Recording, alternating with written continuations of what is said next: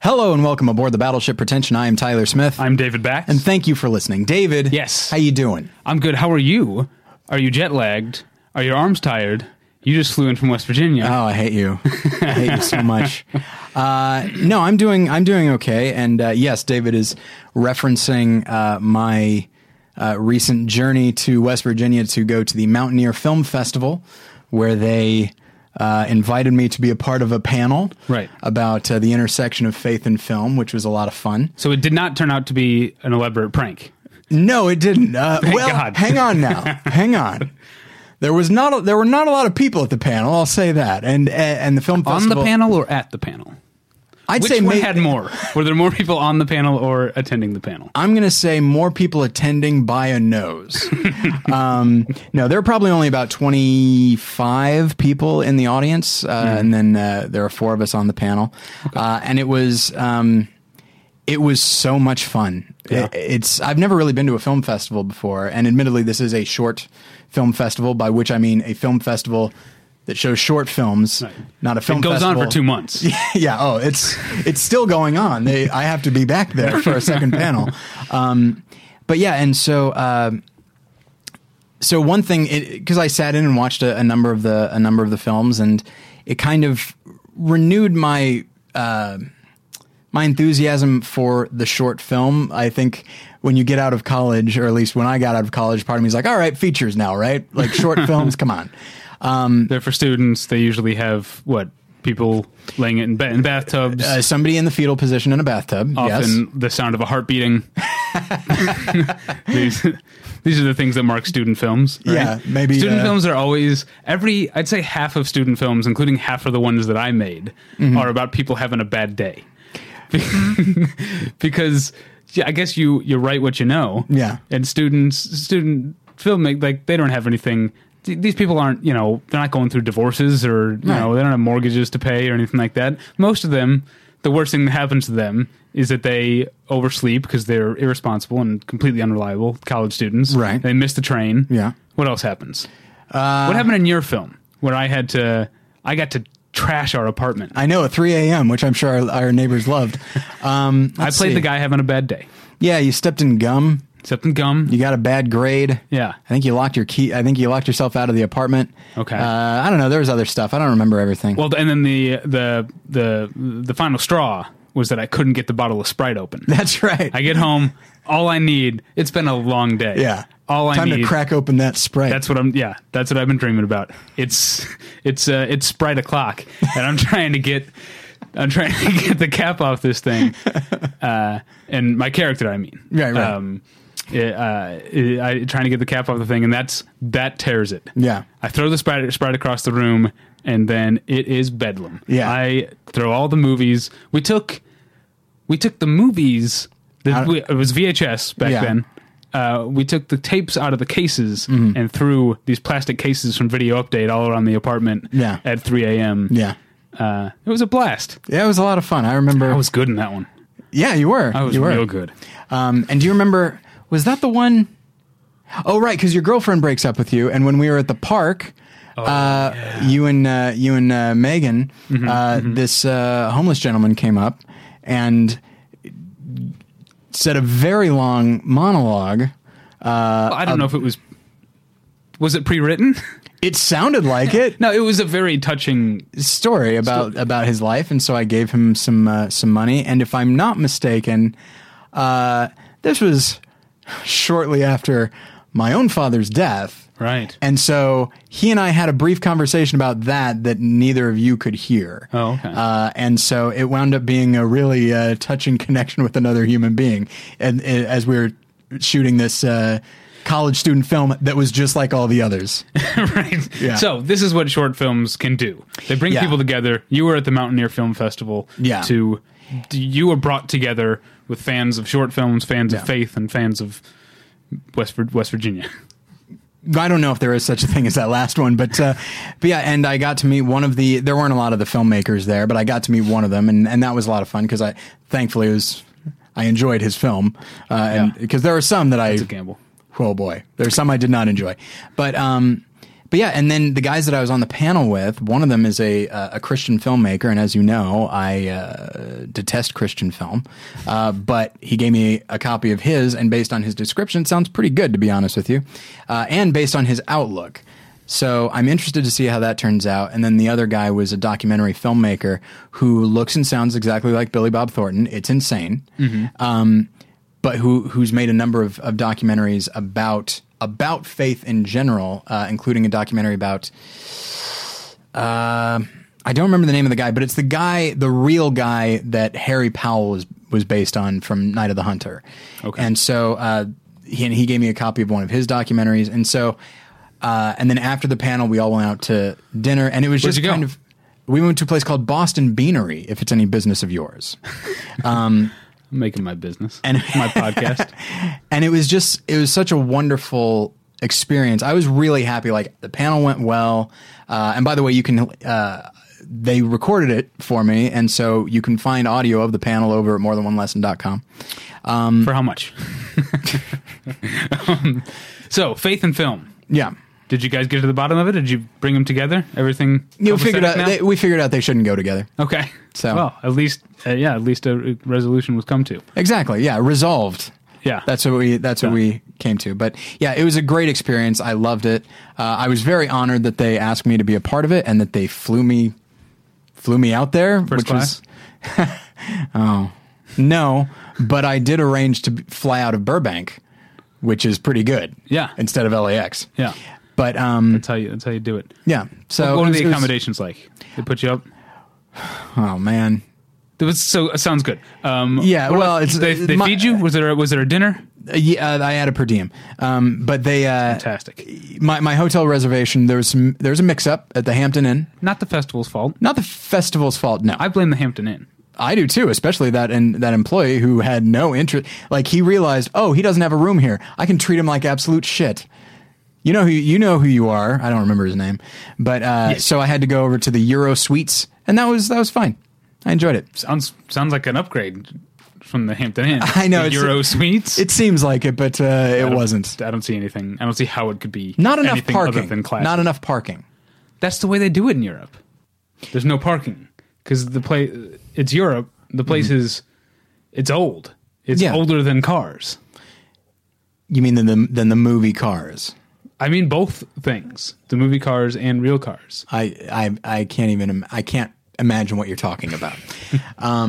Yeah, and so that's the thing. It was a very fun trip. The hotel was perfectly fine. It did the job. Certainly for the people in the room next to me.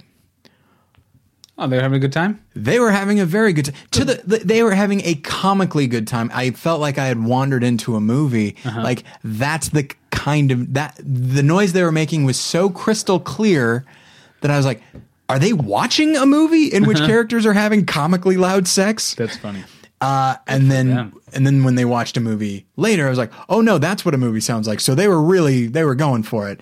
So that was the honeymoon suite in the Euro suite. Apparently so, so I threw on the old Tweaked Audio earbuds, and you know what? There you go. Drowned them right out. Let's talk for a second about tweakedaudio.com. That's where you go for professional quality earbuds in a variety of styles and colors, real sharp styles and real brilliant colors that only hint at I would say the aesthetic pleasingness. Yeah, it's good for your ears and your eyes. That's what I'm saying. It only hints at just how great these things sound. David? So it's tweaked. What's that? Have you ever tasted these things? I haven't. Oh. Something to think about. It's tweakedaudio.com/pretension. You get all those 1/3 off, no shipping charges. Mm-hmm. Okay. That was a good switching gears moment, because we do want to talk about something a little sad. Yeah. For a second. The actor James Rebhorn passed away. Yeah. From a 20-plus year battle that I didn't know about with melanoma. Neither did I. And when you hear that, I mean, it sounds almost comical to be like, well, hey, good for him. But seriously, good for him. Like, he kept working consistently and a lot. Like, he was in, I think, 100+ movies and TV shows over the course of his career. Like, he just worked very all recently on Homeland. Yes, which I haven't watched, but I'm sure he's wonderful. He plays Claire Danes' father, who is also manic depressive as Oh, she nice. is. Okay. Yeah. Yeah, I was, anytime a character actor, or one could say I'm sorry to put it in such a crass term, but when that guy dies, a character actor who shows up in a lot of stuff, but not because of his performance or the kind of actor he is, like they tend not to put him in like major supporting role characters, and certainly never lead. And he always gets they always just sort of provide stability. And then other often younger actors sort of steal the show. James Rebhorn was one of those. And so those types of actors, I've found, you just sort of take them for granted. Do you know what I mean? Like, you just sort of feel like they're always there. They're never front and center. It's like, I don't know. What was it? I remember years ago at the little church that I went to in Nixa, Missouri, there were a lot of older people there, and they were always remarkably friendly and stuff, but they weren't people that were like a major part of my life.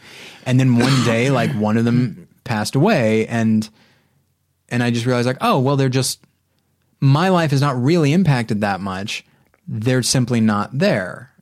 And that is an unfortunate thing. And so, like, for example, when Philip Seymour Hoffman passed away, he was playing lead roles. He was like a very dynamic actor. Again, not to imply that James Rebhorn isn't, but as a function of casting, Philip Seymour Hoffman, I think, probably had a much more direct role in like moviegoers' lives, whereas James Rebhorn was just this very dependable background force in film. And so I feel like we just take those for granted, and then when they pass away,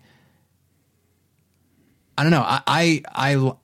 I try to take special note of it, especially when it's somebody like him who, anytime he showed up on screen, I was like, hey, all right. Yeah, I totally agree. I'm going to ask you, but first I'm going to answer my own question. I'm going to ask you, what was the role because for us, people who are maybe, hey, it's that guy type of people, for other people, because we watch a ton of movies, we know their name. What was the role that graduated him from, hey, it's that guy for you? And for me, I'm going to say it was Scotland, PA. All right. And then I remembered, I was like, oh, yeah, he was just in Talented Mr. Ripley a couple of years ago. He was in the Seinfeld finale before that. Like, I started to remember stuff. But it's Scotland, PA, because he's very funny in that. He is, and yes. That tends to stand out. I was going to mention that. But for me, oddly enough, it was years before, and it was The Game.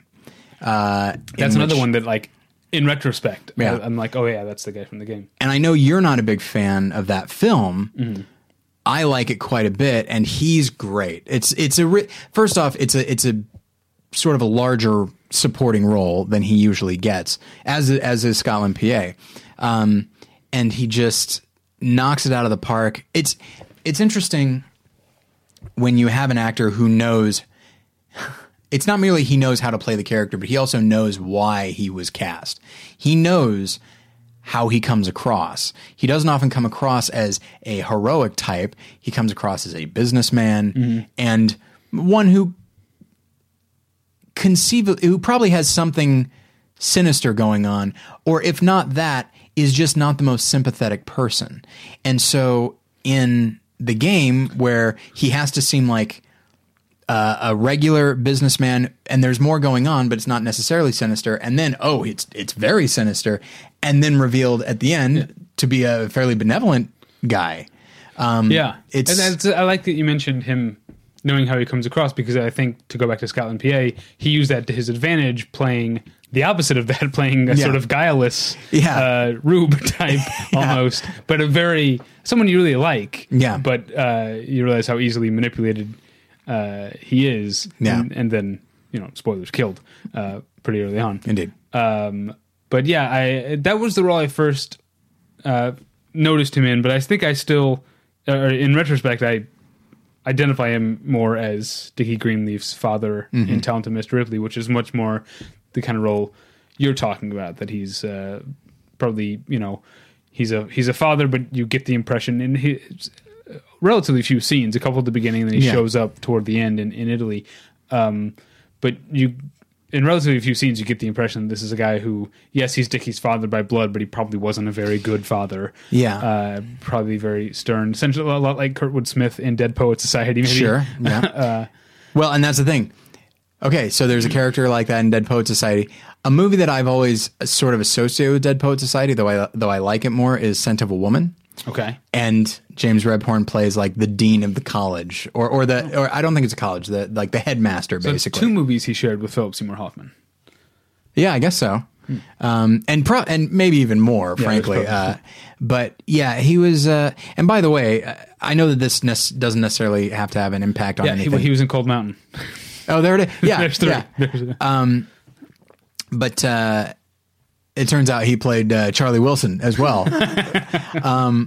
But this doesn't necessarily have to have an impact on remembering him because, of course, he was a great and reliable actor. But it was released that he had written his own obituary because my guess is he knew this was coming. Yeah, this is 22 years, I think. Yeah, so he's had a while to think about it. And I read his obituary, and it is just lovely. Like it's really, it's humble, it's gracious. Like he literally is trying to mention as many people as he can and single them out for this person had a huge impact on my life and that sort of thing. And it's just, and it's so interesting when you read it, you realize, wow, this guy was an even better actor than I thought. Because he always played like cunning, almost always played like cunning types. And in reality, he was probably the exact opposite. And so it's one of the reasons why it's kind of refreshing to see him in Scotland, PA, be a guy who like means well and is kind of goofy. I think you should really watch Homeland's first season. I've watched 3 seasons of it now, and the first season's the only one that I can really stand by. Okay. But when people say stupid things like TV is better than movies now, that's too broad a statement to ever be true. Right. But I think there is something to be said for opportunities, and I've said this before about women. There are often better roles for women on television these days, and I think character actors. I don't know if I've ever heard you say that actually. Maybe I said it on Hey Watch This. I think probably yeah. But I could have sworn I said it when Todd Vanderwerf was on. But anyway, but I think there are also, for character actors and older actors, there's a lot more as well, because he's not in any one episode of Homeland any more than he would be in like a smaller role in a movie. Yeah. But because it takes place over time, yeah, he gets to be fleshed out a little bit. And the fact that he's playing another father type, but the show gives him the time to flesh that out and also play. He's not just filling in the slot of Carrie's dad. He's a guy who also is manic depressive and has had, 30 or 40 years more experience dealing with that than Carrie has. And so when he talks to her about it, he's not just being her dad. He's bringing all this other stuff to it. And he got to play, some notes we didn't often get to see him play in his career. And it was really interesting to watch. And he was in it all. He's in all 3 seasons. Oh, that sounds great. But the first season is a really good season. Fair enough. Anyway, so we wanted to mention that. Absolutely. Another reason that I should be rewatching Talented Mr. Ripley now. I hear you. It's so interesting when you think back on certain movies as being maybe even shaping the way we see movies afterwards. And Talented Mr. Ripley is one of the best movies, certainly of that year, but maybe like just one of the most intriguing movies I've ever seen. And I certainly, like, that was 99. I was 17. I went and saw it with a friend of ours, Matt Bennett. Just hearing that it was kind of dark and kind of strange, but you can't really prepare yourself emotionally for the film that is there. And I've seen it, I think, maybe twice in my life, and I haven't seen it in a long time. And it's just like, that is a movie that if any movie bears repeat viewings, it's that movie and movies like that. And yet somehow I've seen it fewer times than, I don't know, Predators. I really want to hit the S on the end because I've seen that movie, I think, 3 times and own it just as I own Predators as much as I own Talented Mr. Ripley. Somehow that doesn't seem equitable. So let's all watch The Talented Mr. Ripley and buy the soundtrack, because as much as I've watched Talented Mr. Ripley in my life, I've listened to the soundtrack album way more. Who's the composer? I don't know. I don't remember. Interesting. Okay. But it's, because a lot of it is not score, it's like jazz music. Oh, that's right. Yeah.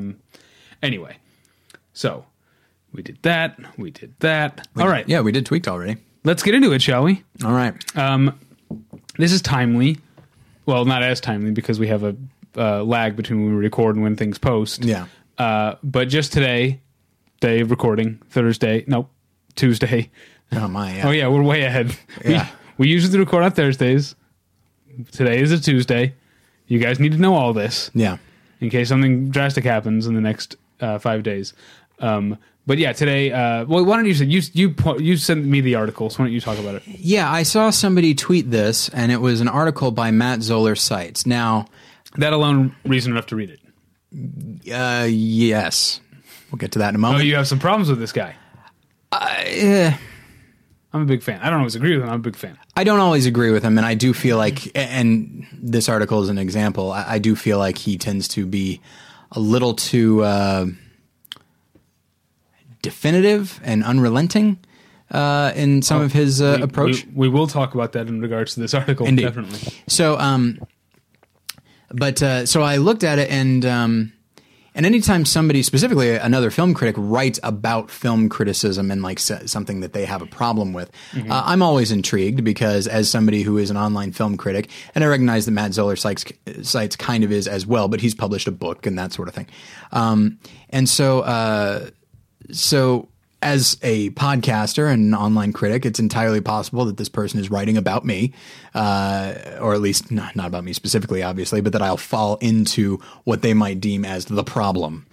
And so I read through it, and my first thought was like, there's a lot going on here. And it brought up to its credit, it brought up some questions. Well, let's talk about what the article's about. Yeah.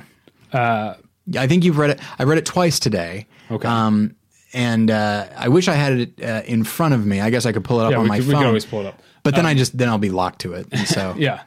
Basically, what he's saying, and this is I mean, you sent me this. You knew I was going to love it, right? Yes. Because it's so up my alley. Because I'm often talking about approaching movies formalistically, and basically, his point of view is that anyone who is writing criticism of either a film or a television show, is not doing their whole job if they are not making reference to the form and to the construction of the film and or the piece and how the way that you feel about it is shaped by the way that it is put together. Right.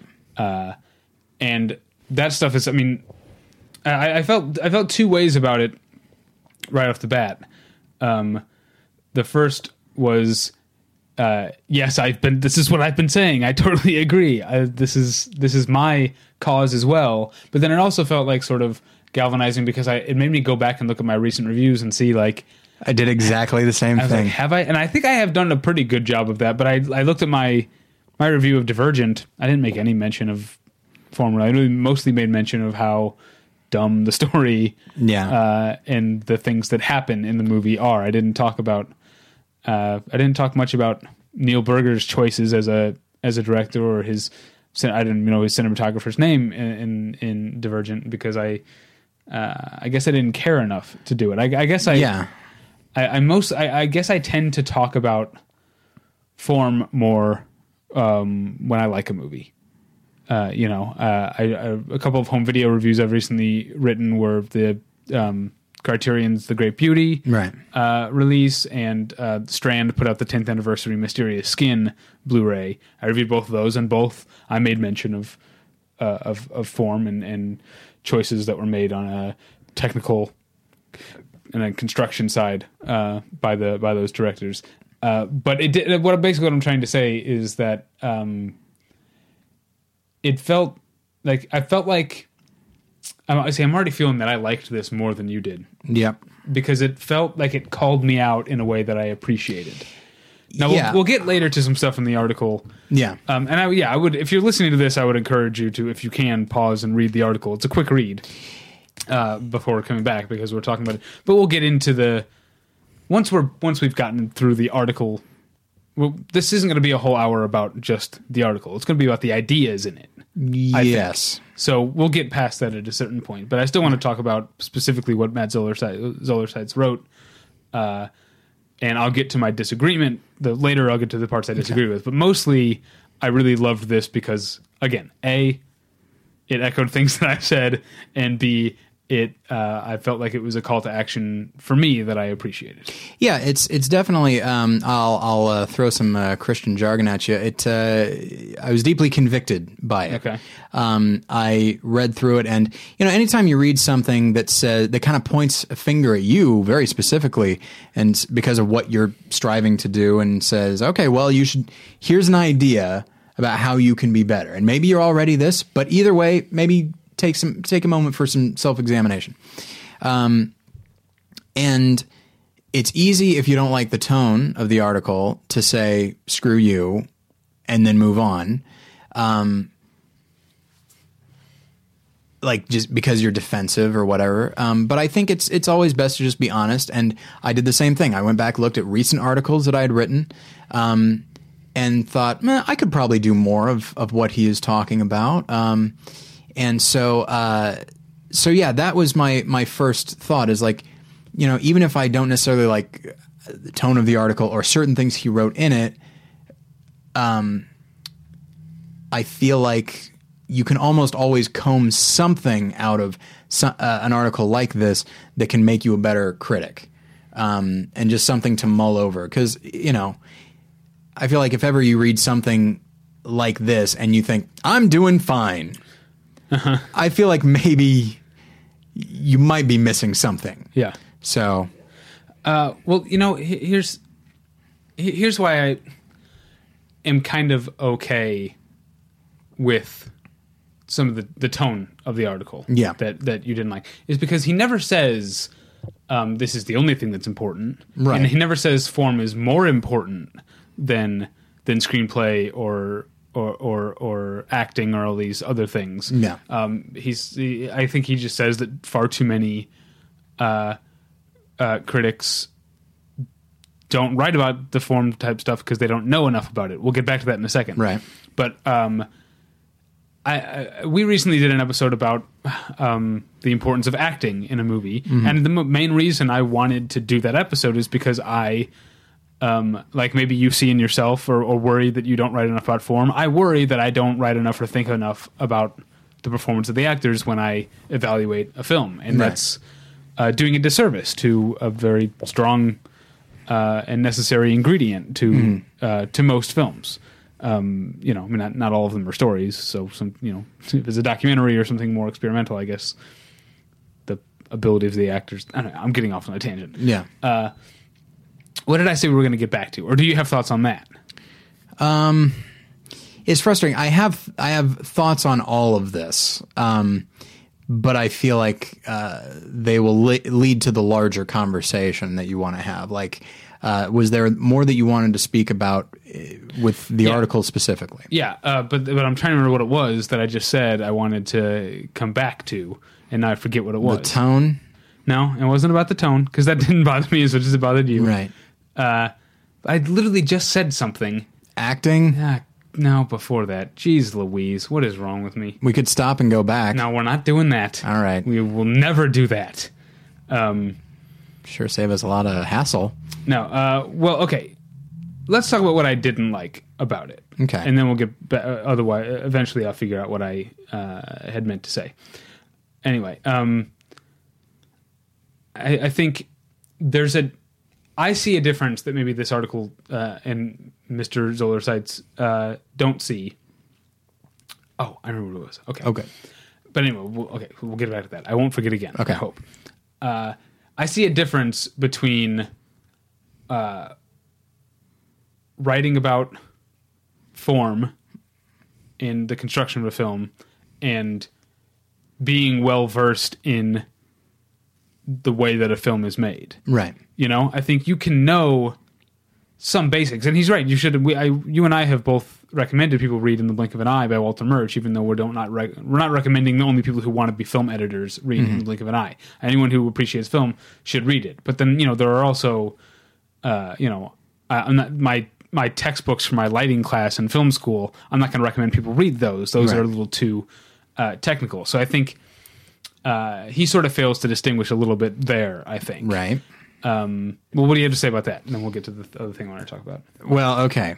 And I'm reluctant to... Okay, I will say the sentence that kind of set me off a little bit. Not made me angry, but it caused me to start asking questions. First as a function of defense, but then moving on, just thinking like, okay, well, hang on now. Just ask this question of yourself. So I'll say this, and then we can get back to... And that's a larger discussion to be had in a moment. And let me make sure... okay. Form is not just an academic side dish to the main course of content. I agree with that. We critics of film and TV have a duty to help viewers understand how form and content interact and how content is expressed through form. I don't know if we have that duty. Well, that's, I think, this is an editorial. I think there's an assumption that that's his opinion. I suppose so. He says it 3 more times. Well, then that's the opinion that he's... That's fine. But it's... And therein lay my... You and I write... I mean, I guess we all express our opinion in a fairly definitive way. And that's the thing, is part of me... I feel like I'm getting into it, and I don't want to necessarily advance the conversation past where you want to go. Well, let's talk about this. Okay. A couple weeks ago, we had a conversation about, is there a right way to watch a movie? Mm-hmm. Now, I agree with you. He's not saying cut content out, cut theme out, and think only in terms of form. He's not saying that. And he's putting them on equal footing. Right. But I don't know. What gets me is just like, if somebody chooses, whether they be a critic or a lay person, maybe that sounds shitty, but like, no, I don't think layperson is, I think it's taken on a connotation of being a pejorative. Oh, I'm sorry. I mean, when I say layperson, I mean moron. Oh, okay. Sorry. Okay. All right. I don't think layperson is a pejorative. Okay. When it comes to, I don't know, something I don't know about. I don't even know what it is because I don't know about it. When it comes to weather patterns, I'm a layperson. Fair enough. I don't know how that shit works. I don't know about cold fronts and all that. Yeah. I know what the Weather Channel app tells me. Yeah. Whether it's going to rain or not. I'm a layperson. I'm not offended. If some meteorologist calls me a layperson, I'm not going to be offended because they're right. All right. Real quick, comic book nerds, do me a favor. Email me and let me know if there's ever been a cold-themed villain called Cold Front. Because if not, there should be. Sorry. Anyway, I'm not even trying to make a joke. I'm like, that's a good name. Yeah. There could be like a wrestler name, like an ice-themed wrestler. Anyway. Yeah. It's definitely more assertive than Warm Front. Like, warm front would be a weird thing. Yeah, it's like, oh no, I pissed my pants. I've got a warm front. Oh, that is not the kind of thing I normally laugh at. I know. It's not the kind of joke I usually make. So, what the hell are we talking about? Oh, layperson. Yeah. So whether you are a critic or a filmmaker or a layperson, you and I devoted a fair amount of time to the idea that there is no... First off, we mentioned that we shouldn't think in terms of right and wrong, but that there's no wrong way to approach a movie. And if I approach a movie as almost purely as a function of content and theme, what is the... Now, here's the thing. I understand talking about form. There's absolutely nothing wrong with it, and maybe one should do that. But if that is not how I approach a film... In a review or just in life, if I think only in terms of, certainly when you're asking how did it convey its theme, you are asking about form, but then you're arriving at the theme, and so the theme has been communicated, and that's what you are thinking about for some people. Mm-hmm. And so if that's how you... The theme is neither content nor form, I think. I think it fits more into content than form. No, I think they come together. Okay, well then I'll just say content instead of theme. And so for him to say, okay, well, and he's arguing in favor of a balanced approach, which I agree with, but he's saying if you only do this, if you only think in these terms, if you only write a review in these terms, you are wrong and you are part of the problem. He uses that phrase. Uh-huh. Now, I tend to think in terms of content and theme primarily, and certainly in certain things that I write where I have a very strong emotional reaction, I tend to talk more about that reaction than about the form. I'm not opposed to writing about form. I try to incorporate it where I can, but that's the way I write. And that's not to say that my writing couldn't be improved, certainly. But, I read that and I'm like, oh, so am I part of the problem, Matt Zoller-Seitz? Like, because I'm not doing this? But that's his opinion. He's allowed to think you're part of the problem. I think, like, you and I, we came to the decision. There's only one part of the problem, as we all know, and it's Jeffrey Wells. Right. That's the guy. Yeah. Anyway, when we talked about this, about the right and wrong way to watch movies, we came to the opinion, not the decision, the opinion that there is no real right or wrong way. But we also said there are ways that you and I can think are more advantageous. Yeah, and beneficial, yeah. Yeah, and so he's got an idea about what Matt Zoller-Seitz does, about what is the most helpful and productive way for a critic to watch and write about a movie, and he's proselytizing about that idea, and that's his right. It's an editorial. So I think he has an argument to make. He makes it. He doesn't contradict himself. He doesn't say anything too stupid. So maybe sounds like to me, your problem is more with the form of the article than the content. No question about it.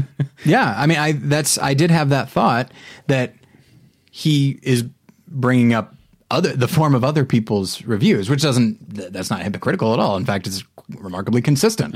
And so yeah, but I also do have a problem with again, not a problem. It was the use of that word duty and of course what followed that really kind of put me back on my heels as far as what a critic's job is. Now that's a big question, and we've devoted episodes to it in the past, but it's I want to explore it. Yeah, I want to talk about it here too. I want to talk about what Matt Zoller-Seitz thinks a critic's job is, which I don't want to pin it down to any one thing, but when he's talking about duty there, I think what I get from that is that he's saying a critic's job is more than just to say whether or not a movie is recommended. Okay. Whether or not I think what he's saying, and I tend to agree with him, is that it is also a critic's job to relay to the layperson, the reader, how and why cinema itself is an art form worth devoting your time to. Okay. And so when he's saying that you have a duty, again, I disagree that it is a duty, but that's his opinion. Mm-hmm. When he's saying that you have a duty to talk about how the content and the form go together, right? I think what he's saying is, don't just say how this story made you feel. Right. Say how this story makes you feel because it's told through cinema.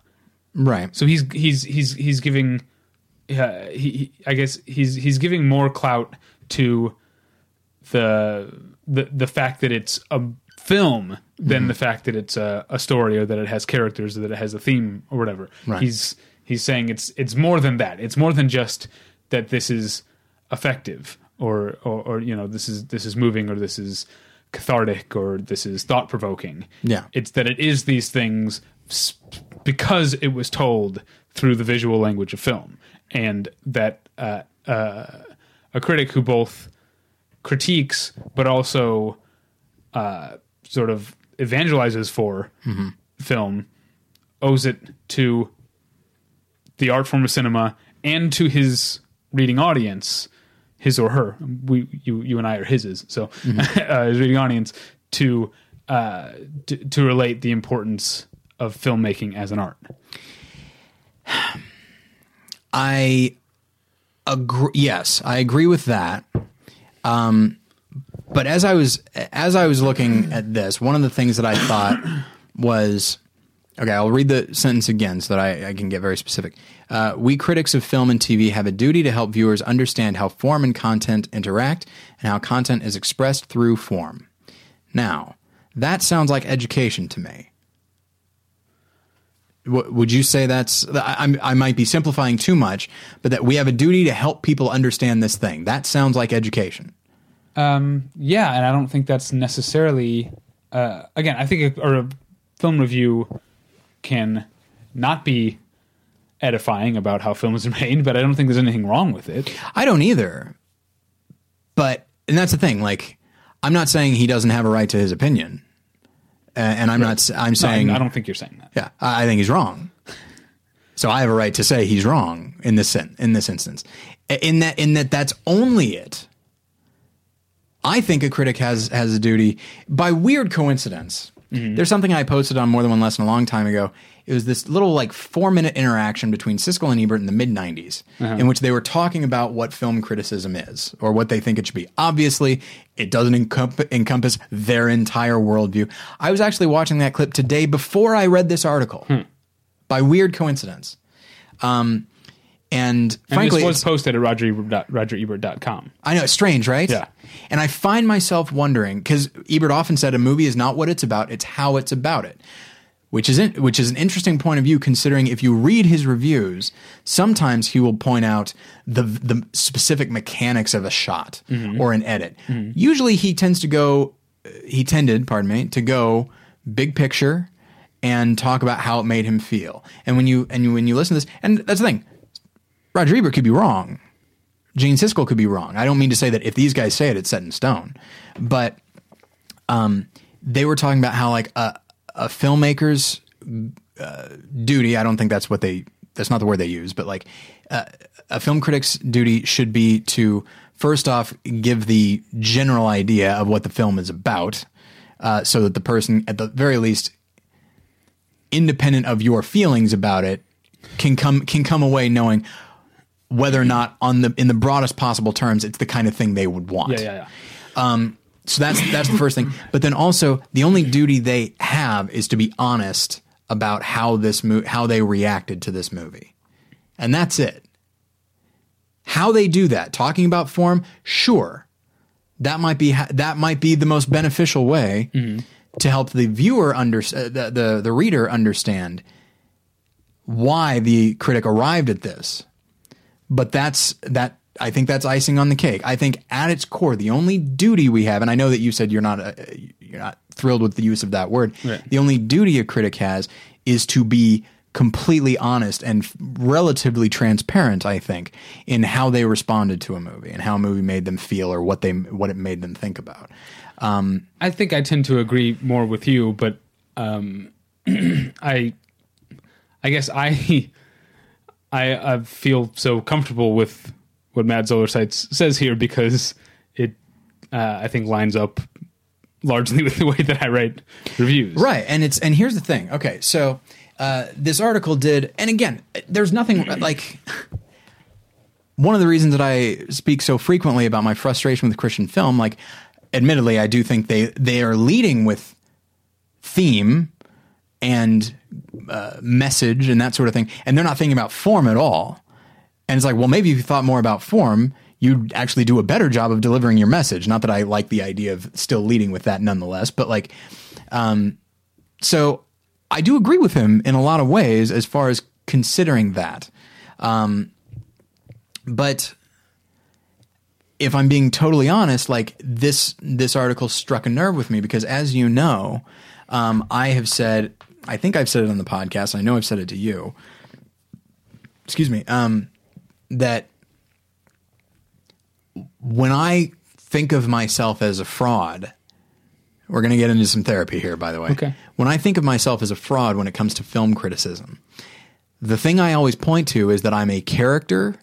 I tend to zero in on character, acting, dialogue, story. Certainly, I love when you see a well executed shot or a piece of music or a brilliant edit, you can't credit. You are also very good at talking about and thinking about music. Something I envy. I guess so. Don't have the best memory or vocabulary for music. And I feel like a fraud there too because you know way more music than I do. I know popular music. I'm saying fair enough. Yeah. And so, but that's the thing. So I can still talk about those things, but my first instinct is this other thing, and I'm always quick to say, well, let's see, character, dialogue, story. just content in general. It's like, well, there's nothing inherently filmic about that. It's like, why don't I just be a fucking, I'm sorry for swearing, I'm getting agitated. Like, why not just be a why not just be a theater critic or a book critic? Like, the thing that separates film from other dramatic art forms is a moving camera and editing. So if I'm not focusing on that, not to imply I'm not aware of it, of course, but like, if I'm not focusing on that primarily, then what business do I have being a film critic at all? Why not just review theater? And so like this touched on that for me. And of course he didn't necessarily mean to do that, but part of my reaction, I think, is rooted in that insecurity. And I still think you're applying his tone more than his words to that. Right. Because the things that he's saying that form should be more a part of film criticism, it sounds like you yourself believe that to a point. You just don't believe it with fervor, maybe, that he does, right? I mean, that's the only reason you have those doubts is because you know that form is a part of cinema, and so you want to give it more attention. Well, absolutely. Yeah, that's the thing, is like, I'm aware of it enough to know how unaware of it I might be in other areas. So there is that. So I maybe I'm not giving myself quite enough credit. But what I will say is that, like, anytime I brought this up to like you or a friend of the show, Jason Eakin, or other people, there was like, people don't think about that. Some do, apparently. For example, and you mentioned his tone. Allow me to read a little something. Okay. We have critics who will praise a particular pop song as being the, quote, perfect accompaniment to a particular montage in a Scorsese movie or an episode of Mad Men, but then skip merrily along after that. Oh, my phone just, hang on. Never elucidating why the song was perfect, because of the tempo, the lyrics, the instrumentation, the way the strings complemented the swooping camera. If you don't fit the above description, congratulations on not being part of the problem. If your back was up, you can return it to its customary position of repose. Otherwise, read on. So here's the deal. That I tend to be paranoid and I can read stuff into things. And also film critics tend to be a catty bunch. So, I need to take some of this with a grain of salt, obviously. Yeah. But it's one of those things that's just like, I can't think of any way to say this. Fuck you.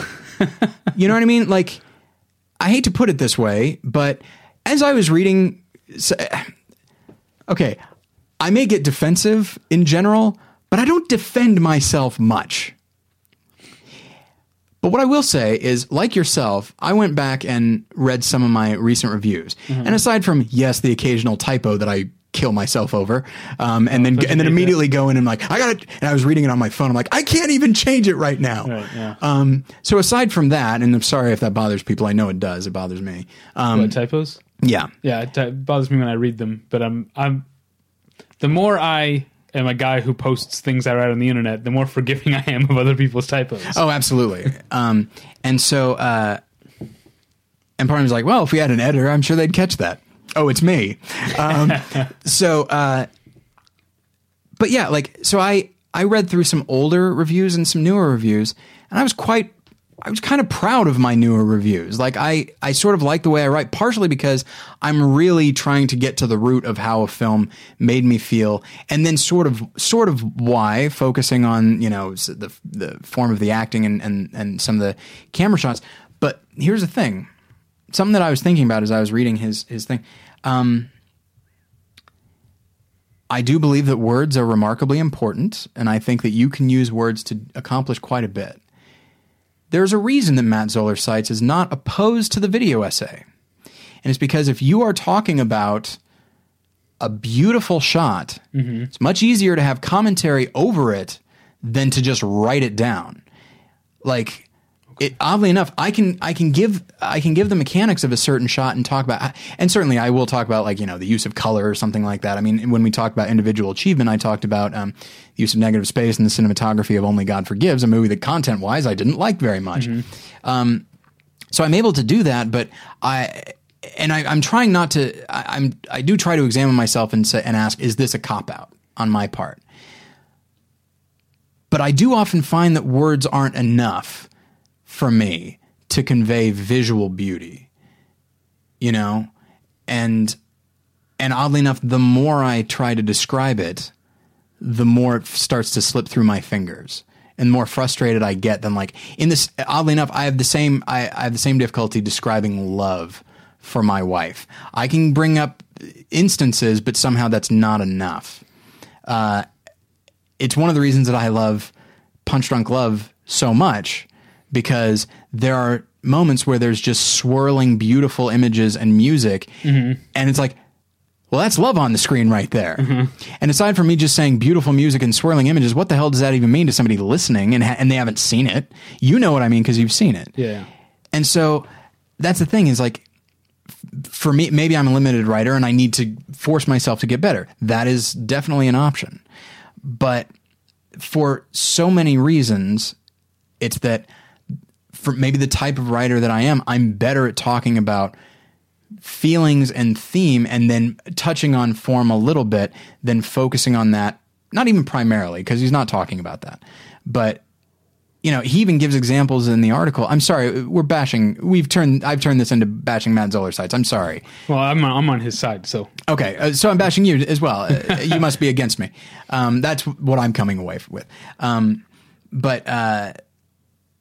and so in the article, he even mentions that, like, yeah, there are some people who will talk about form, but they'll use this word or that word. And I understand using a word like captivating. It's like a fun word to use, but it's also kind of vague. So I understand that. But it's like, so you don't even like that people, like, you don't, even when people acknowledge that there is form and acknowledging that it plays a role, because they haven't gotten specific enough for you, you're saying that they're bad too. It's like, so literally the only this is something that gets me, and I might be reading too much into it. It's like, and I guess all of us say this, but I feel like you and I try not to. He's essentially saying, critics, be like me. You know what I mean? And I feel like you and I specifically try not to say that. Sometimes we do. I feel it's unavoidable. And it's just... But it gets back to his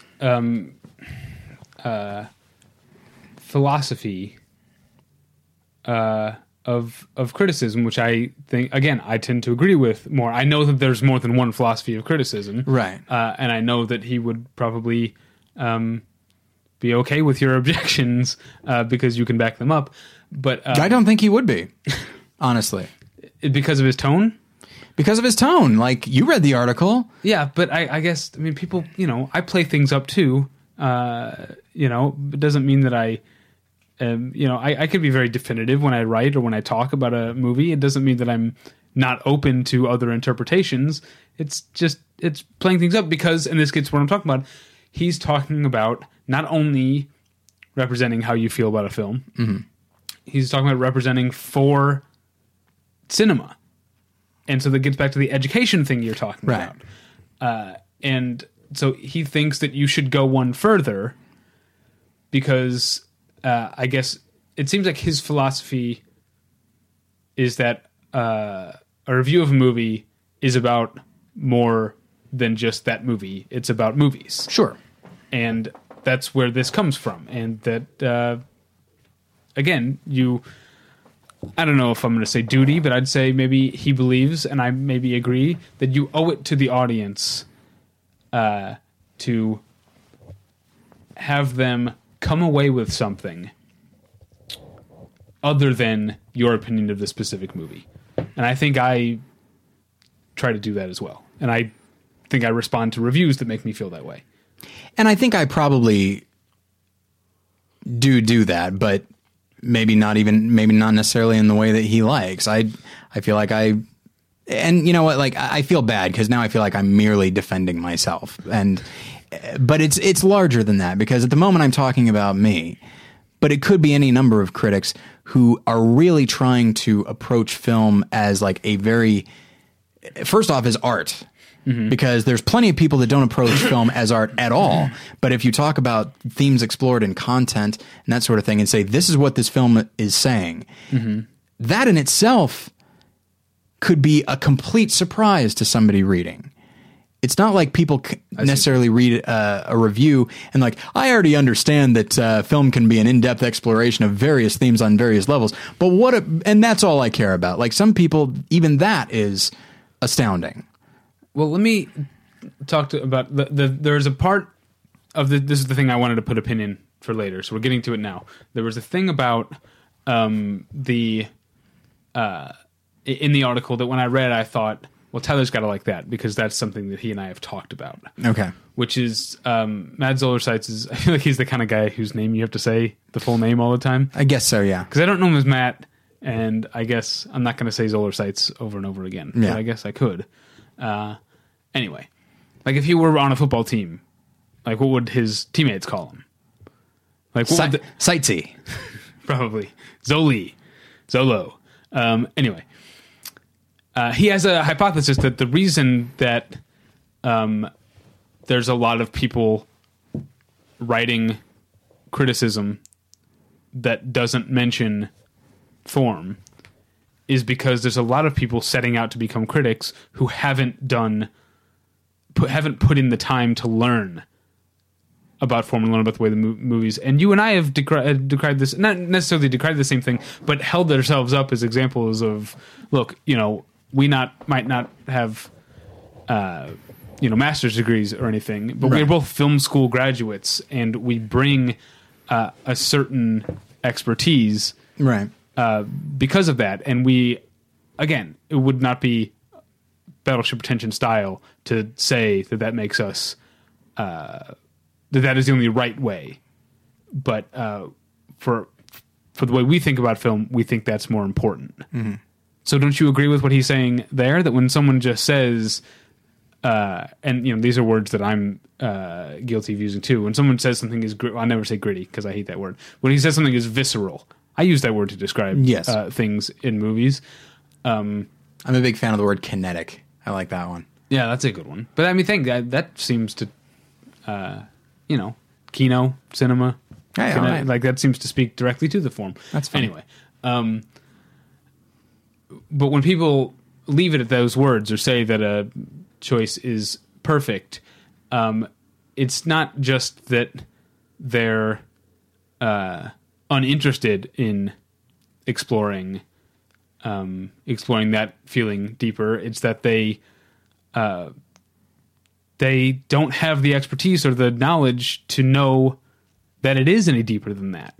Yeah, and I will say, I agree with you completely, and I agree with him in that sense. Okay. Yeah, because that's the thing is because I tend to personalize articles like this, and like being the narcissist that I am, it's like, oh, this person clearly would hate me. It's like not even the fun kind of narcissism, where you're like I'm the best one here.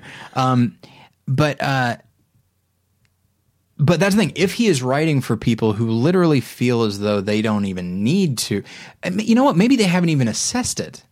Maybe they haven't even looked at film the way that you and I do. Regardless of how we write about it, we do look at film a certain way. And that's the thing. I tend not to bring up editing until you and I start talking about Edgar Wright, and then I won't talk. And I talk about it all the time. And so. So it might be that he's literally making them aware of like, there is a thing called form, and you can talk about how a movie makes you feel all day long, but there is a reason for it. Mm-hmm. And you should try to figure out what that is. Almost that in a way, and what bringing this up is actually kind of encouraging me a little bit at this point. It's almost like, you remember Hearts of Darkness, where Coppola was arguing with Dennis Hopper about knowing his lines? No, I don't remember that part. Right. It's been a long time since I've seen Hearts of Darkness. It's delightful because one of the things about being an actor is what they say is like you have to remember your lines, you have to memorize your lines and then forget them. Now, obviously, they don't mean literally forget them. They mean forget that you remember them, so that every time it seems like the first time your character is saying it. Mm. So he was taught. So there's this delightful exchange where Dennis Hopper is talking about, he's like, well, they say you got to like memorize your lines and then so that you can forget them. And Francis Ford Coppola's like, yeah, but you haven't memorized them. You've just jumped to forgetting them. It's hilarious. And Hopper's like clearly on something, obviously. At that point, I think, isn't he just a drug in himself? He's just on Dennis Hopper. Right. And so what you're saying is this idea that like there might be, maybe I'm putting words in your mouth. The way I'm interpreting it is like the idea that some people don't even like they need to learn about form. They haven't earned the right to talk primarily about content, because until you realize that content is expressed through form, like you're never going to totally get the content either. You're not totally going to understand how, why you're responding to it that way until you understand conscious choices that were made by the director. Mm-hmm. And there are some people who would argue that you don't need to. Right. And that I don't agree with. Yeah. Okay, good. Then we don't have to talk about it, because I also don't agree with that. I mean, I guess you don't technically need to, but if you're a casual viewer or even a fan of cinema, you don't need to. But if you're committing yourself to writing or talking about film for an intended audience, then maybe you do, or you ought to maybe talk about why it works, not just that it works. Yeah. There's a reason that when we do our top 10 of the year, the episode's 4 hours long, because we're not just sitting here saying, here are the 10 movies I like most this year and listing them. Right. We're talking at length about why we feel the way we do. But it is, and admittedly, like with movies like Her, I mean, I do tend to bring up a number of like the technical form type things. But I mean, if you go back, I actually went back the other day and listened to a section of our most recent top 10 of 2013. What was I listening to? I was listening to Room 237, and you and I talked about the form a little bit, and more specifically, we talk about the stuff he chooses not to do as being a way of putting the content out there in a certain context. But most of the time, I talk about what I like, what it is trying to convey, and that it conveys it really well. And so I don't know. It's maybe the reason that I'm having such a reaction to this is because I mean I feel like it does. Maybe I don't think it applies to me completely because admittedly I don't tend to use words like awesome in my reviews. Sometimes I do. Don't get me wrong. If I'm adopting a certain tone, exactly. Then I will. Exactly. Yeah. For example, at some point soon, I need to watch and review the recent Blu-ray release of No Holds Barred, starring Hulk Hogan, and Kurt Fuller, and I probably will not like the movie, but if I do, I predict the word awesome will show up in my review, because there's only one way to like that movie, and it's because you think it's awesome. And so, yeah, it is, I'm resistant. I think it mostly is his tone, but like you said, it's an opinion, but it is the kind of opinion that is meant to be, I think, more than a challenge. When you say somebody is the problem, I feel like that's a little rough. And I feel like I'm just more willing to let that roll off my back and say that's just him, I don't know, spicing up the article a little bit. Maybe. Like when he says, if you're not part of the problem, you can stop reading. He doesn't really think you're going to stop reading. Right, obviously. That's just a little, it's a little rhetorical trick. And you and I do stuff like that all the time. And that's the thing is like, I'm trying to think, and maybe I certainly know I'm more sensitive to this kind of thing than you are, but like, I know that there are things that you get frustrated with about like where we currently are as critics, and where we wish we were. And if somebody wrote an article saying, hey, where you wish you were, that's where every critic should be. Mm-hmm. And if you're not, you're part of the problem. Right. Like that would be now. That would probably hurt my feelings, but here's the thing. I react to it negatively, not because I disagree with it, but because I agree with it. I think that's the thing you and I have in common about Matt Zoller-Seitz's article is that at its core, you and I both agree with it and feel maybe one of us feels inspired by it. Yeah. And one of us feels maybe admonished by it. Sure. Which I don't think is the right reaction. And I think maybe one of the reasons that... Even though, I mean, his tone is clearly admonishing, but that's... Yeah. I think one of my frustrations is that, like, for example, one of the reasons that I, if I might pat ourselves on the back a little bit, one of the reasons that I think this show works is because obviously you still care about story and character and theme. It's not like, get that out of here. But you do tend to view yourself mostly as a formalist. But not entirely. Otherwise, one could make the argument you would have loved Drive. Right, yeah.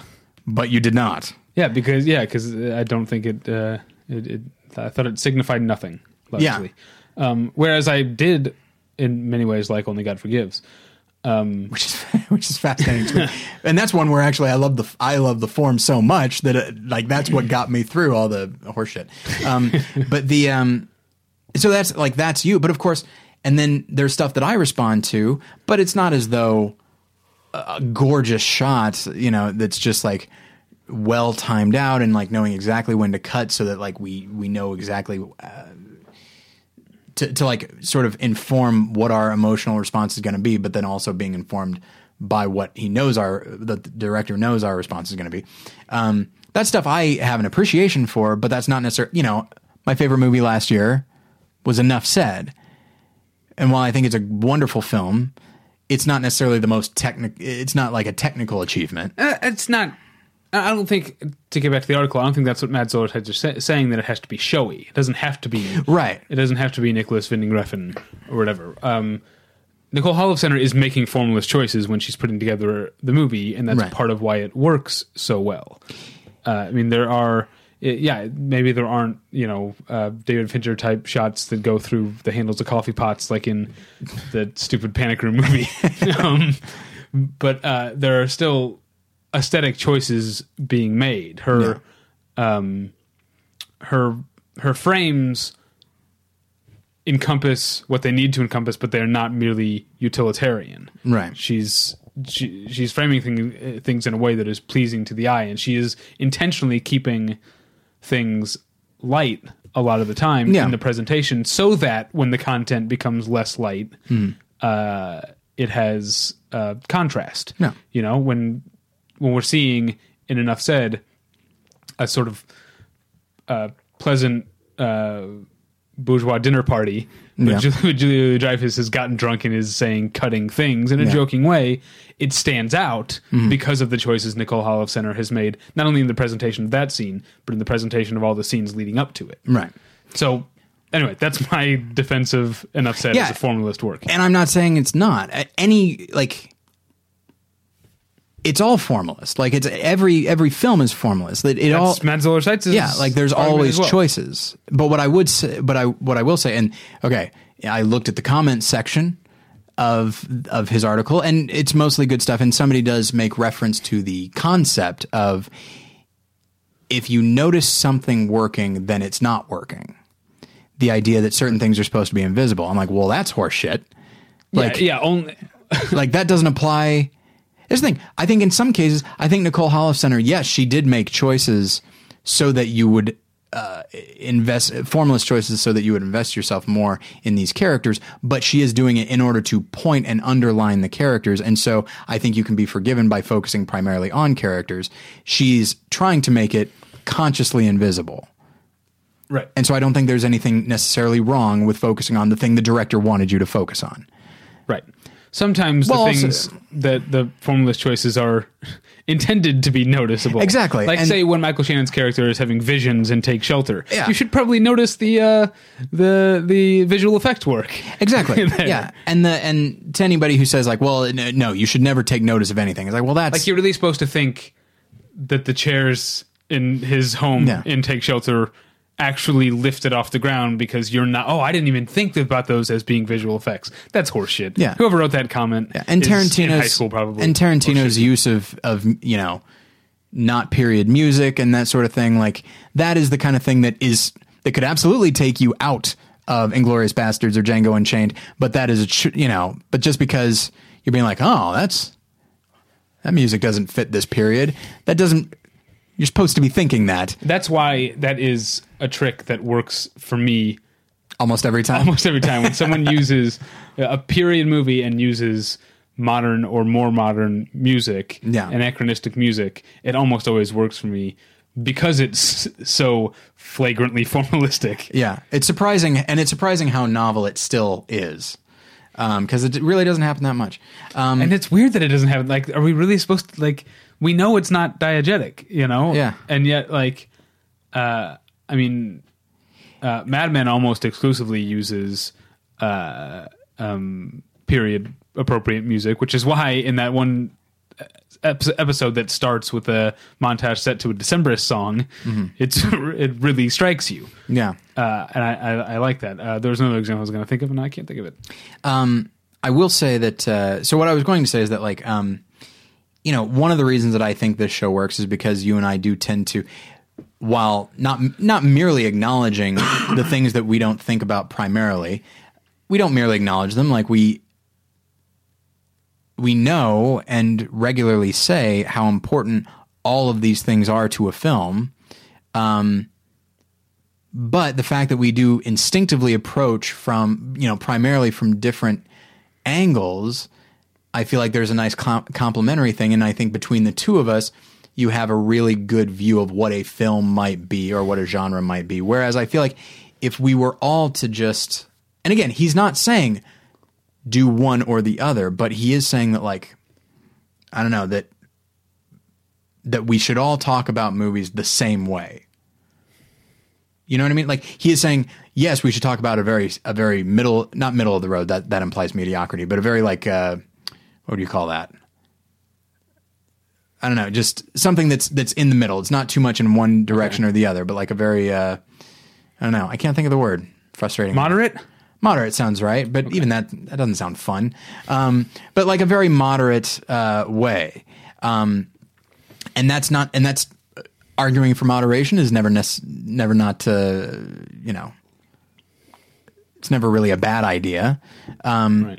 But to say that every single critic needs to write in this way, needs to approach film and communicate film in this way because it is their duty to do this. And part of me's like, it's prescriptivist, which is something that you and I have always, not always, but because we've been doing this for 7 years, we've changed a lot, but we have long bucked against any, like, not only in cinema, but in, like, when I talk about grammar, I often talk about how annoyed I am. As much as I can be hung up on grammar, I'm annoyed by people who are prescriptivist about it. Yeah. And so I totally agree that there's something wrong with saying you should do it this way. Yeah. But I also think, like, I guess, do you really want, and don't get me wrong, I understand in many ways the conversation, the online conversation will be better in a lot of ways. But, like, does he really want every single person to write like this? No, I don't think he really does. I think he wants certain people to stop writing the way they're writing. Right. And so that's hence his tone. Yeah. And again, I don't fully agree with his tone, but I accept it as a rhetorical tool, and I'm not going to call him a rhetorical tool because of it. Well done. Yeah, and that's the thing is, like, I understand there's probably some exasperation there, like when you see, years ago, I don't think we ever actually said this on the show, but it's been long enough that I'll go ahead and say it. I hope years ago, when I first really embraced, like, all right, this is what we're doing now. Like, I'm not pursuing writing anymore. I'm now pursuing criticism, however that might look for my life. Mm-hmm. And I remember I had this idea. It's not even an idea. It's more of just, I don't know, a manifesto or something.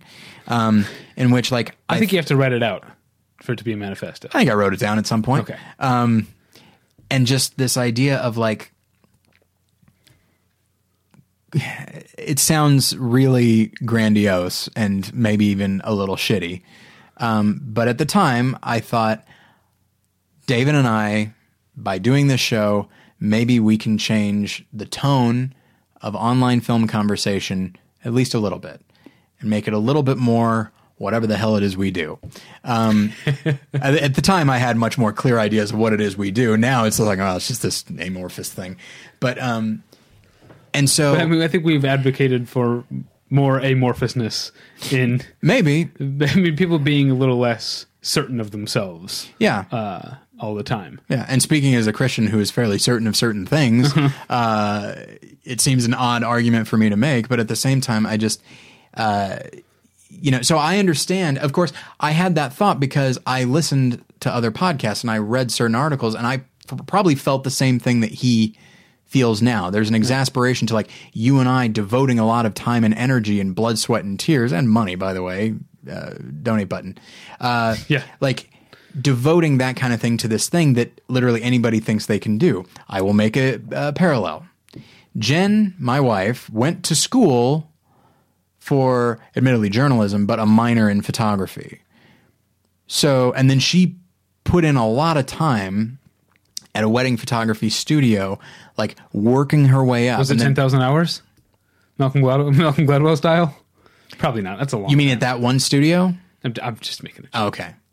Yeah, you're really locked into that thing. It's because I'm kind of making fun of it, but I can't come out and say I'm making fun of it because I've never actually read Malcolm Gladwell. You know, there's certain movies like you feel like you want to make fun of, but you're like, I guess technically I can't because I haven't seen it. That's how I feel about Malcolm Gladwell. I'm 88% sure that I would not enjoy reading Malcolm Gladwell's books. I read The Tipping Point, and you know what? It was actually, I'll say this, he's very easy to read. And when dealing with relatively complex ideas, or at least ideas that are kind of new to me, that was fun. He's a good read. I'm not sure if I'd say he's remarkably compelling, but it's interesting nonetheless.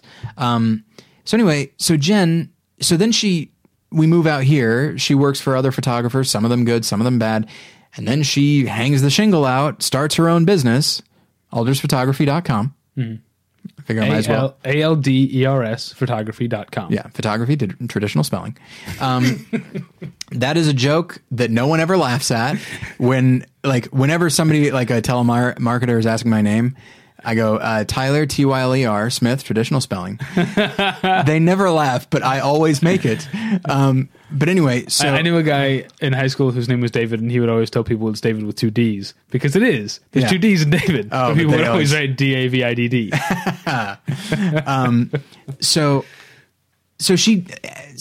She's like put so much effort into her business and like trying to become not merely a better business owner, but a better photographer who's always trying to push herself to capture emotions that people are going to forget on their wedding day, and capture those moments. And so, but then she'll get an email from a friend, like from out of town or sometimes in town, who's just like, hey, I bought this new camera and I want to be a wedding photographer. Can you give me some tips? And so she's like, yeah, I've got it. And she's like, I have a tip. Spend years on it before you declare yourself this thing. Yeah. And so I do understand his exasperation. And if the tone is an exasperated tone, it's one that I can understand. And probably well learned. Come by honestly. I would agree with completely. But it's one of those things that and again, there's certainly stuff I can learn. You read something like this and it's like, all right, I can examine myself and the way I write, and maybe I could do this more. Maybe I should do it more. By the way, you should examine yourself every so often, Absolutely. We're not getting any younger, David. Right. But okay, no, on the long list of on the short list of tangents we probably can't go on. The one I was about to say, I'm not going to. All right. Keep it under wraps. But yeah, and so I think I understand so much of his tone, but I still don't like his tone because it is, as you say, prescriptive. It's taking this. It's one thing to say I want to try and better this thing through by way of example, as opposed to I'm just going to fucking point my finger at people and say, be better, incidentally, like me. Right, but he does give specific tips. Sure, he does. Yeah, absolutely. On how to do it, and I kind of actually did appreciate that. Yeah, it is very helpful, and so that's the thing. I found myself torn on the article. Yeah. Because it's very helpful and it comes from a place that I understand. I'll say this. If this article were written in the tone that you would have liked, it probably never would have gotten shared with all of us. We wouldn't be talking about it right now. I can't argue with you, but at the same time, part of me is like, well, if that's why he adopted the tone, then I have other issues with it. It might be. He's a smart guy. That's fine, but again, that's like among the things that I actually do think a critic's duty, is or encompasses is being honest. And if you're playing up a tone because it'll get shared more because of that, I feel like I think you're being disingenuous. But I do think he's being honest. He's also got bills to pay. We all got bills to pay, David. Exactly. That's why. And you and I never adopt that tone. Never once have we ever taken a harsh tone with people we disagree with. Yeah. And unless they are fans of the Doors or Short Term 12. Yeah. Those are both stupid things. Knock it off liking those. Admittedly, I probably was not great with Elysium. But yeah. And here's the difference between among the differences between Matt Zoller-Seitz, editor of RogerEbert.com, and me, co-editor of BattleshipRetention.com, is that when he writes something that strikes that tone, he's done with it. When I strike that tone, either in an article or in conversation, I will worry and worry. Well, how do you know he doesn't? You don't know that. But that's one thing you gotta that I have learned from going to therapy. You said this is going to turn into therapy. Is that you can't be so sure that other people feel the way they seem to feel. I suppose so. A lot of times when someone's a dick, it's more about them than it is about you. Oh boy. Okay. Now here is a tangent I'm comfortable going down. Okay. Then we got to wrap up. No, and I agree with you. Like, who knows? And I would not be at all surprised if possibly every critic is deeply insecure.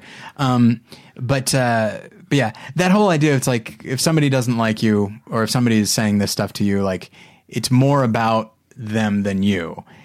In the moment, that provides, I'm going to say, no comfort. It's like when Marge, somebody was, oh, that's right. Bart had to get like glasses, put this stuff on his hair, and wear these corrective shoes, and he looked like a nerd. Uh-huh. And so he says to Marge, he says, "Well, the kids at school are gonna laugh at me." And she goes, "Well, anybody who laughs at you isn't your friend." And that's her solution to the problem. Yeah. And when people say like, it's like, hey, you know what? If somebody makes fun of you, that's their problem. It's like, really? Because it sure does feel a lot like mine. They're really bringing it to my door and leaving it there. And I guess I don't have to pick it up, but I at least need to pick it up in order to move it. And now I'm engaging with it. And so, but yes, I understand what you're saying. Okay. All right. So I've been really shitty this episode. I feel really bad now. What do you mean? We just had an awesome conversation. Did we? Because I feel like I've just been super defensive and really asshole-ish. I think you did what podcasts in general. I'm in the mindset to talk about podcasts in general. Oh, real quick. If you are in the mind to talk about podcasts in general, if you are a fan of podcasts and you live in the Los Angeles area, friends of the show, Graham Elwood and Chris Mancini, are making a documentary called Earbuds about podcasting. And if you're going to be around the Los Angeles, specifically Hollywood, West Hollywood area, on Sunday, April 6th, and you are a fan of podcasts, just stop by Meltdown Comics. They're going to be in the back room, in the Nerd Melt room, filming, you'll have to send a release, of course, but filming, I guess, testimonials of podcast fans. Yeah. You can be a part of Earbuds, the podcast documentary, if you go to Meltdown Comics Sunday, April 6th, between 1 p.m. and 5 p.m. I'd get there early. Did you hate everything I said in this episode as much as I assume you did? You can go and tell them about it. Yeah, that's exactly what you should do. I'd say if you want to make sure you're on, get there no later than 12:49 p.m. Sounds good to me. All right. So, you said you were in the mood to talk about podcasting. Yeah. I'm thinking in general, because I was thinking about this Earbuds documentary, about podcasting in general. And I think what you did, you joked early on that this was like therapy, and I joked later on that it was like therapy. But anyway, we talked about something. Podcasts exist linearly, fourth dimensionally. We talked about something, and we talked our way through it. We still probably have more thoughts on it Probably, to go. yeah. You know, we're never finished. We're never finished thinking or learning. That's something I believe. And I'll be prescriptivist about that all day, all the live long day. Fair enough.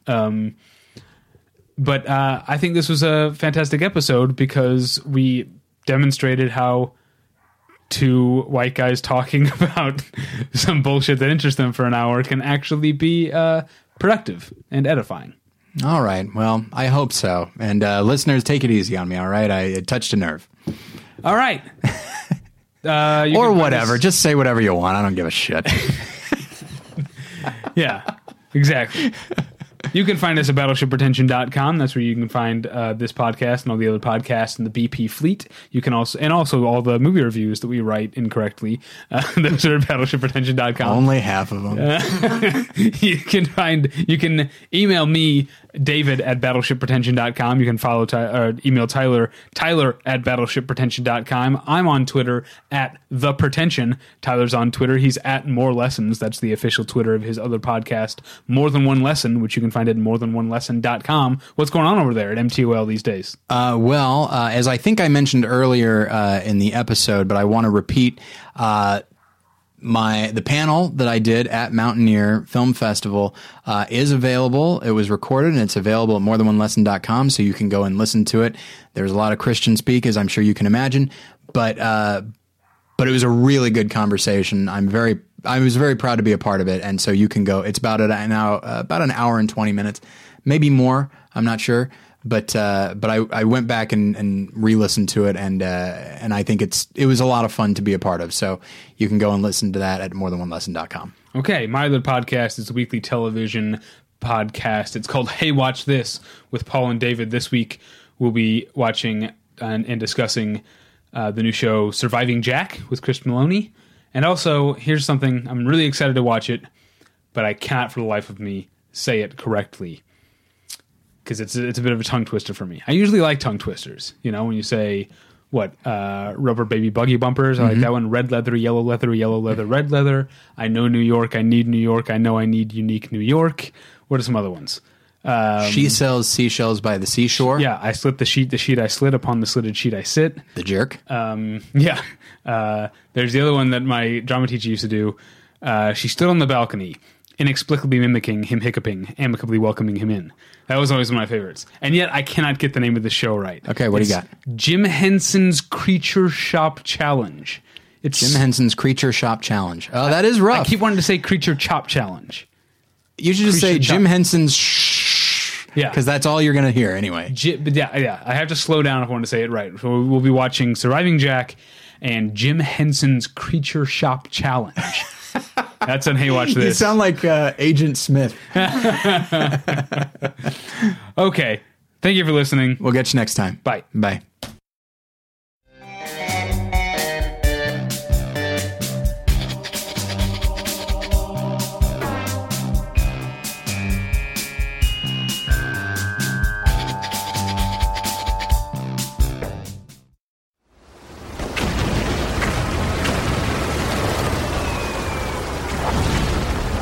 This program is a proud member of the Battleship Pretension Fleet.